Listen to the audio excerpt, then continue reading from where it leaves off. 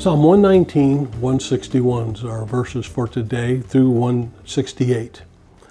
Powerful people harass me without cause, but my heart trembles only at your word. I'm not afraid of people, not afraid of what they're doing, no matter how much they come after me.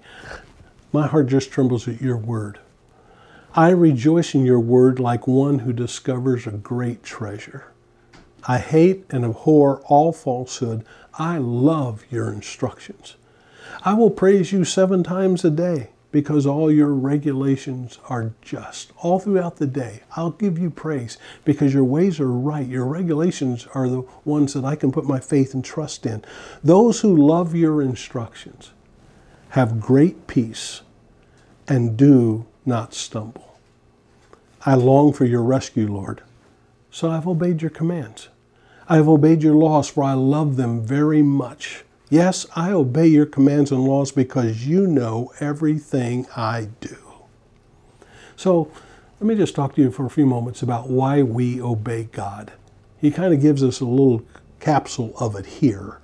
And let's just put them at the forefront of our minds today and look at why we do this. First of all, we hate and abhor sin.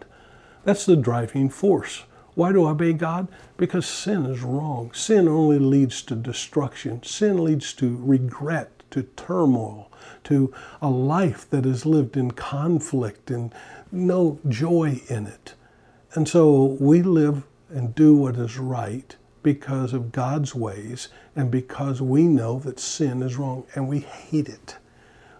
We don't understand it and how it works and how it operates, and we don't understand why people can live in it. We hate what sin does to people and to people's lives. We don't hate the people. We hate sin. I obey God's law because I just love his instructions. I understand that he has the way that's right. I understand that he's the one that can show me the right way to go.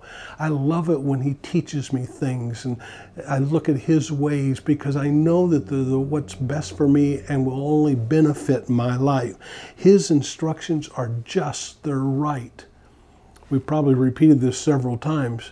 So many people want to question, well, does God say this and God say this? And it seems like we try to work our way around what God says pretty clearly many times throughout Scripture.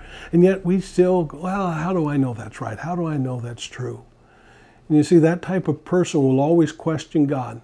And that type of person will always struggle in their walk and in life. And so we come to that place where we obey God because we know, absolutely know, his instructions are right and good. And I have peace when I obey God.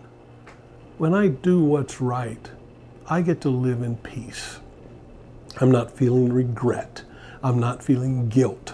I don't have to live with if only I'd have done this, or oh boy, that was horrible. Why did I do that? And the times in life where we come through difficulties and we do the right thing give us peace, even though things aren't easy, even though sometimes they don't turn out the way we want them to.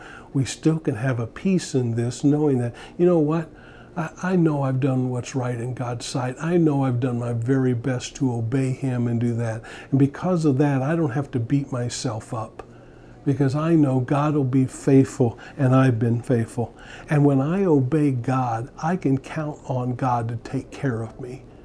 When I walk in his ways, in his path, God makes clearer the way I need to go. God protects me and sustains me and provides for me all throughout this time.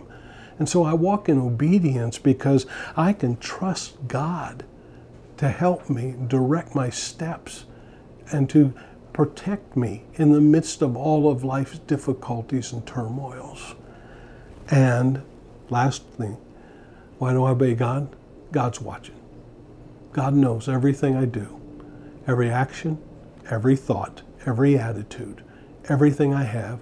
God sees me. Now, for some, that's a horrible thought. Oh no, God's watching. Oh, horrible, horrible. But for others, God's watching me. He's caring for me. He's helping me. He loves me. He's directing my steps. So in your life, work at obeying God. You'll never regret it. Keep the faith.